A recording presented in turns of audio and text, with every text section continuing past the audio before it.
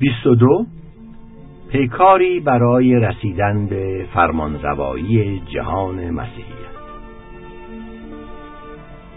تاریخ جهان متاسفانه شعر زیبایی نیست.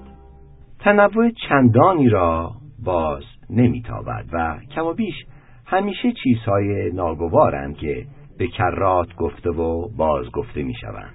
حدود 100 سال بعد از مرگ شارلمانی در دوران آشفتگی و فلاکت، فوج‌هایی از پیکارجویان سوار نظام از شرق تاخت و تازهای خود را همچون هون‌ها و آواره‌ها پیش از آنها تهاجمات خود را از نو آغاز کردند. هیچ دلیل درخور توجهی در این خصوص وجود نداشت، فقط ساده‌تر و بنابراین وسوسه انگیزتر بود که به جای تاختن به چین مسیری برگرفته میشد که از استپ‌های آسیایی به اروپا می انجامید. زیرا پشت حفاظ دیوار عظیم ساخته شیهوانگتی، چین اکنون به کشوری قدرتمند و سامان یافته با شهرهای بزرگ و پررونق تبدیل شده بود که در آن زندگی در دربار سلطنتی و خانه‌های مقامات عالیه فرهیختش به سطوحی از پروردگی و زیبایی و ذوق رسیده بود که در هیچ جای دیگر امکان تصورش هم وجود نداشت.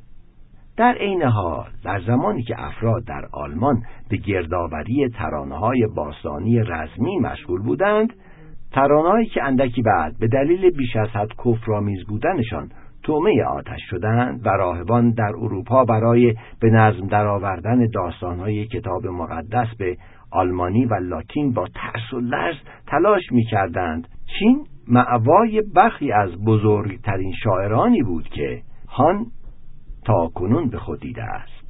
آنها بر ابریشم می‌نوشتند با پیچ و تاب‌های زیبای قلمموهای آغشته به مرکب هندی اشعاری موجز و نغز که به ساده ترین شیوه چنان مطلب پرمعنایی را بیان می‌کردند که آدمی کافی بود که یک بار آنها را بخواند و هیچگاه دیگر از یادشان نبرد. از آنجا که امپراتوری چین بسیار سامان یافته و از حفاظ و امنیت خوبی برخوردار بود، فوج‌های سوار نظام تاخت و تازهای خود را متوجه اروپا ساختند. این بار نوبت مجارها بود. نه شارلمانی بود که آنها را از حرکت باز دارد و نه پاپلئو. بنابراین آنها به سرعت سرزمین‌هایی را که امروز مجارستان و اتریش نامیده می‌شوند اشغال کردند و برای غارت و کشتار به آلمان حمله ور شدند. این خطر دوکنشین‌های قبیله‌ای مستقل را وادار ساخت که یک رهبر مشترک را برگزینند.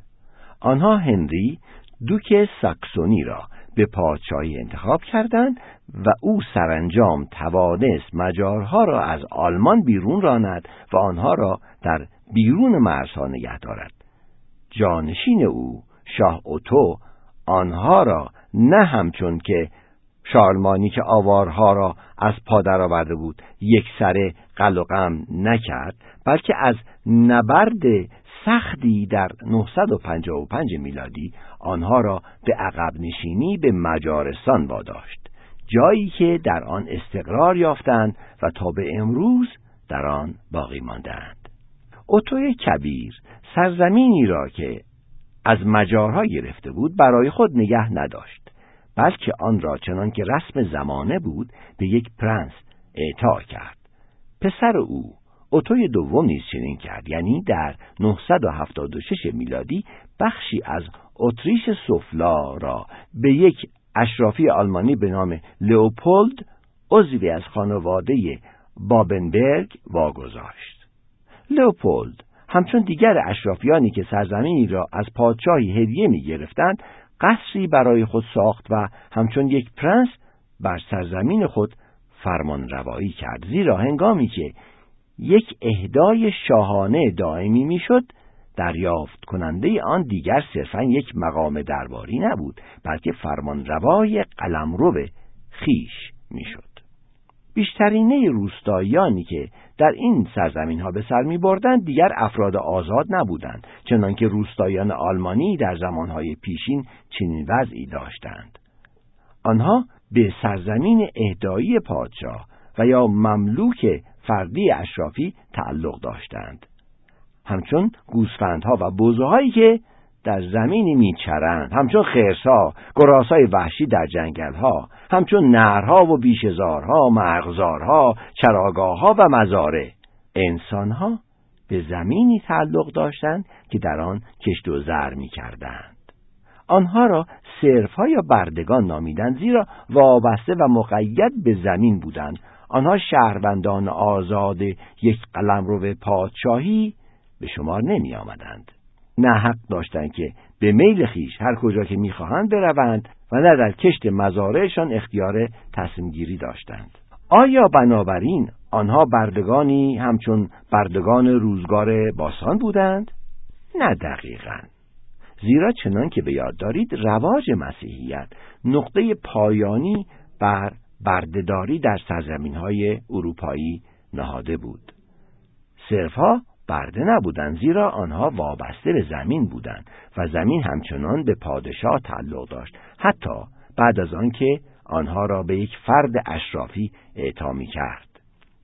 یک اشرافی یا پرنس مجاز نبود که صرفها را بفروشد یا به قتل برساند، رفتاری که زمانی اربابان می‌توانستند با بردگانشان داشته باشند، ولی می‌توانست آنها را وادار به اطاعت از دستوراتش کند.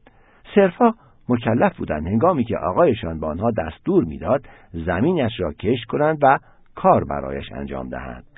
صرفها موظف بودند که به طور منظم مقادیری از نان و گوشت را برای مصرف آقا به قصرش بفرستند، زیرا یک فرد اشرافی در مزارعش کار نمی‌کرد، بلکه اشرافی بیشتر وقت خود را، البته چنانچه دوست می‌داشت، به شکار اختصاص می‌داد.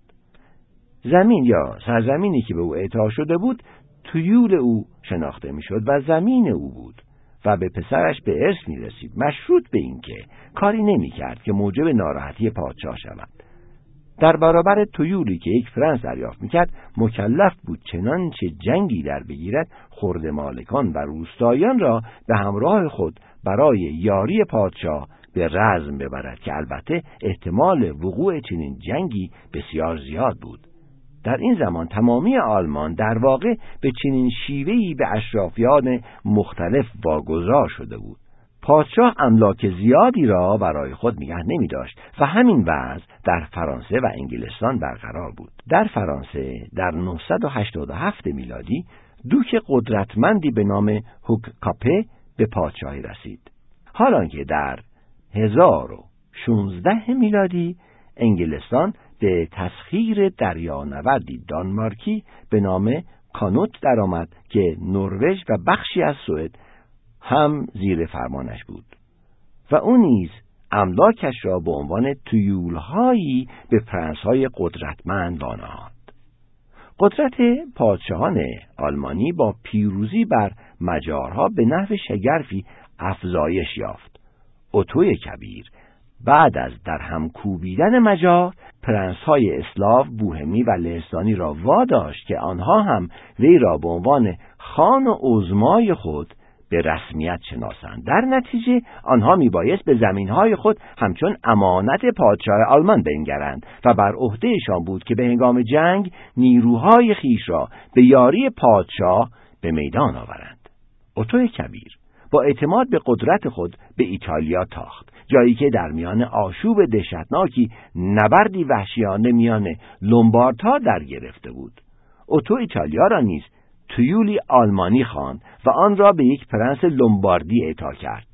پاپ با این آرامش خاطر عمیق که اتو توانسته بود با استفاده از قدرت خیش اشرافیت لومباردی را به زیر فرمان خود درآورد، تاج امپراتوری روم را در 962 میلادی بر سر اتو نهاد که قبلاً در 800 میلادی بر سر شارلمانی نهاده شده بود. بدین ترتیب پادشاهان آلمانی بار دیگر امپراتوران روم شدند و با این مقام عنوان حافظان جهان مسیحیت را یافتند. آنها مالک زمین‌هایی شدند که روستاییان از ایتالیا دریای شمال و از رود راین تا کیلومترها فراسوی رود الب را کشت می‌کردند. ناحیه‌ای که در آن روستاییان اسلاو به صرفای اشراف آلمانی تبدیل شدند. امپراتور این زمین‌ها را صرفاً به اشراف نبخشید. او بسیاری از آنها را به کشیشان، اسقفان و سراسقفان اعطا کرد و آنها نیز دیگر فقط روحانیان کلیسایی نبودند، بلکه چونان اشراف بر املاک وسیعی حکم می‌راندند و پیشاپیش سپاهیان روستاییشان به آوردگاه می‌شتافتند. این اوضاع در آغاز بسیار مطلوب حال پاپ بود. او مناسبات خوبی با امپراتوران آلمانی داشت که همه مردانی مؤمن و متقی بودند و از وی پشتیبانی و دفاع می‌کردند. لیکن دیری نپایید که اوضاع دگرگون شد. پاپ را دیگر خوش نمی آمد که امپراتور تصمیم بگیرد که کدام یک از کشیشان او اسقف شهرهای ماینز، تریر، کلون یا پاسو بشود. پاپ می گفت اینها انتصابهای دینی اند و من در رأس کلیسا باید درباره‌شان تصمیم بگیرم. ولی این واقعیت وجود داشت که آنها صرفاً انتصابهای دینی نبودند. برای مثال سر اسقف کلون را در نظر بگیرید. او هم روحانی عظمای آن شهر بود و هم پرنس و فرمانروای آن شهر. بنابراین امپراتور معتقد بود که بر عهده اوست که تصمیم گیرد چه کسی پرنس یا امیر آن خطه باشد. و چنانچه لحظه‌ای درباره این موضوع بیاندیشید خواهید دید که آنها هر کدام از دیدگاه خود برحق بودند. اعطای زمین به کشیشان مشکل آفریده بود، زیرا امیر کشیشان پاپ بود ولی امیر همه زمین‌ها امپراتور. این امر می توانست به معضلی بیانجامد و اندکی بعد به واقع به چنین منزلی انجامید. این معضل به مجادله انتصاب معروف شد. در روم در 1073 راهبی فوق‌العاده پارسا و پرشور که همه زندگیش را وقف تنزیه و دفاع از کلیسا کرده بود به مقام پاپی رسید. او هیلدبراند نام داشت و هنگامی که پاپ شد نام گریگوری هفتم را یافت. در آن زمان آلمان دارای یک پادشاه فرانکی بود. او هنری چهارم نام داشت. حال دانستن این نکته در خور اهمیت است که پاپ نه تنها خود را در رأس کلیسا می‌دید، بلکه رهبر انتصابی خداوند بر همه مسیحیان روی زمین نیز پنداشت. در این حال امپراتور آلمان و جانشین امپراتوران روم باستان و شارلمانی خود را نگهبان و فرمانده اعظم تمامی جهان مسیحیت می انگاشتند.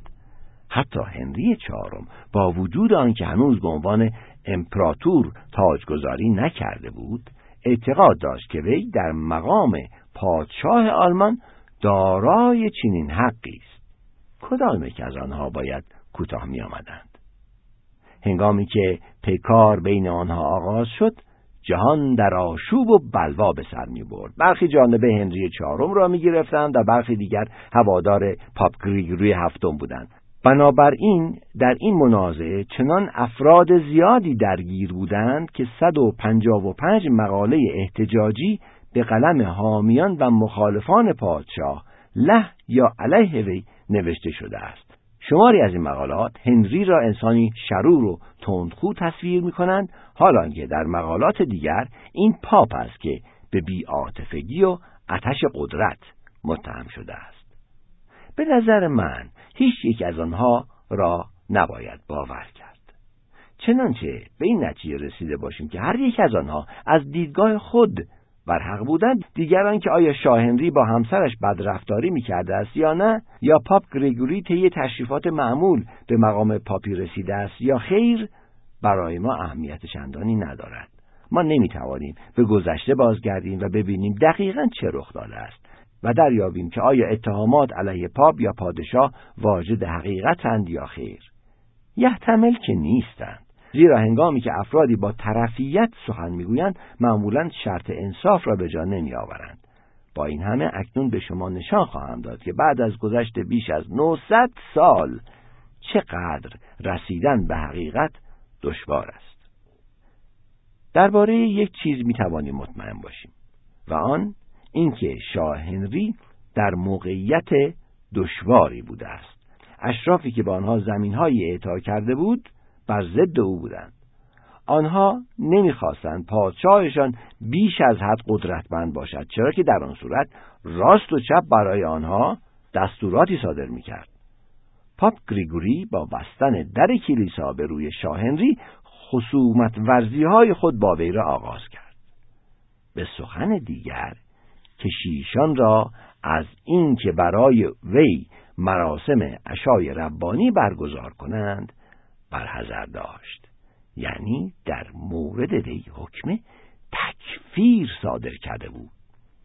سپس پرنس‌ها چنین تعبیر کردند که نباید با پادشاهی که تکفیر شده رابطه‌ای داشته باشند و بر آن شدند که شخص دیگری را به عنوان پادشاه به جای وی برگزینند.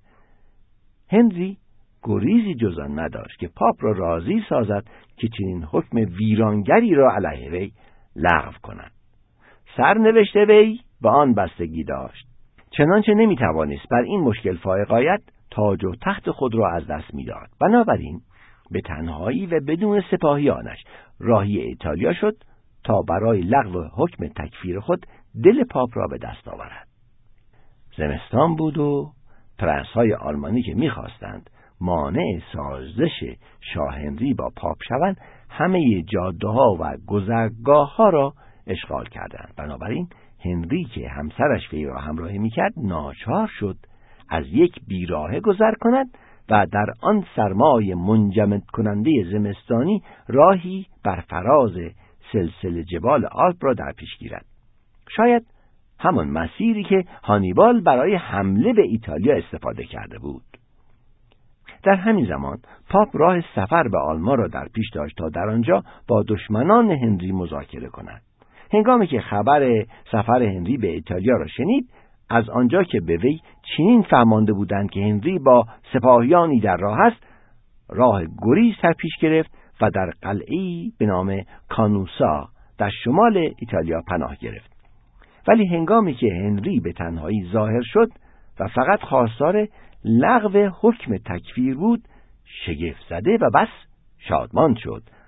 آوردند که شاه همچون یک توبه‌کار لباس پوشیده بود، ردایی بی ظرافت و کلاهدار بر تن داشت و پاپ 3 روز او را در حیاط قلعه با پای برهنه در برف در انتظار گذاشت تا بر سر رحم آمد و حکم خود را لغو کرد.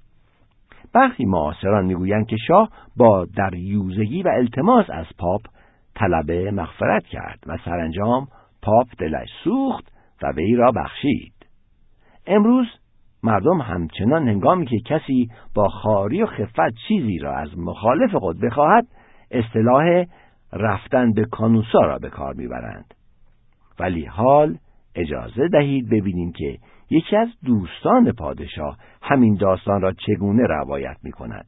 او چنین میگوید: هنگامی که هنری دید چگونه اوضاع بر ضد وی پیش میرود، طرحی حیله‌گرانه را بی آنکه با کسی در میان بگذارد در ذهن خویش پروراند. وی بدون هر گونه اطلاع پیشینی راهی دیدن پاپ شد. هدفش آن بود که با یک تیر 2 نشان بزند. از یک سو ترتیبی دهد که حکم تکفیر لغو شود و از سوی دیگر با دیدار شخصی پاپ وی را از ملاقات با دشمنانش که می توانستند برای او خطرساز باشند باز دارد. بنابراین دوستان پاپ رفتن هنری به کانوسا را موفقیتی شگرف برای پاپ به شمار می آوردند و طرفداران شاه آن را پیروزی بزرگی برای رهبر خود می دانستند. ملاحظه کنید هنگامی که بخواهیم بین 2 قدرت رقیب داوری کنیم چقدر باید نکته سنج باشیم. ولی پیکار به کانوسا ختم نشد. یا با مرگ شاه هنری که در این اثنا به واقع به مقام امپراتوری دست یافته بود، یا با مرگ پاپ گریگوری فیصله نیافت. زیرا با وجود آنکه هنری بعدها ترتیبی داد که یگوری از مقام خویش خلع شد، اراده آن پاپ اعظم نافذیت خود را حفظ کرد. کلیسا اسقف‌ها را برمی‌گزید و امپراتور فقط مجاز بود که نظر خود را با گزینش کلیسا ابراز کند. پاپ و نه امپراتور رهبر جهان مسیحیت شد. آیا آن دریانوردان نوردیک یعنی نورماندیایی ها را به یاد دارید که سرزمین کناره ساحل شمالی فرانسه را که امروز نورماندی نامیده می شود تسخیر کردند؟ آنها به سرعت تکلم به فرانسه را همچون همسایگانشان فرا گرفتند، ولی آتش خود را برای سفرهای پرماجرای دریایی و کشورگشایی همچنان حفظ کردند. برخی از آنها تا سیسیل پیش رفتند، جایی که با اعراب نبرد کردند. سپس جنوب ایتالیا را به تسخیر درآوردند و با فرماندهی رهبرشان روبرت ژیسکار برای دفاع از پاپ گریگوری در برابر حملات هنری چهارم مبارزه خود را پی گرفتند. دیگران از باریکه دریایی بین فرانسه و انگلستان معروف به کانال انگلیسی یا دریای مانش عبور کردند و با فرماندهی پادشاهشان ویلیام پادشاه انگلستان را در نبرد هستینگز شکست دادند. این حادثه در 1066 میلادی رخ داد، تاریخی که همه انگلیس‌ها می‌دانند، زیرا این آخرین باری بود که یک ارتش دشمن توانست به خاک انگلستان گام نهد. ویلیام از مقامات خود خواست که فهرستی از دهکده‌ها و املاک را تدوین کنند و بسیاری از آنها را به عنوان تویول به سربازان حاضر در لشکرکشی‌هایش اعطا کرد. اشراف انگلیسی اکنون نورماندیایی بودند و از آنجا که این نورماندیایی هایی که اهل نورماندی بودند به فرانسه تکلم می کردند، زبان انگلیسی همچنان آمیخته ای از واژگان آلمانی قدیم و زبانهای رومانس است.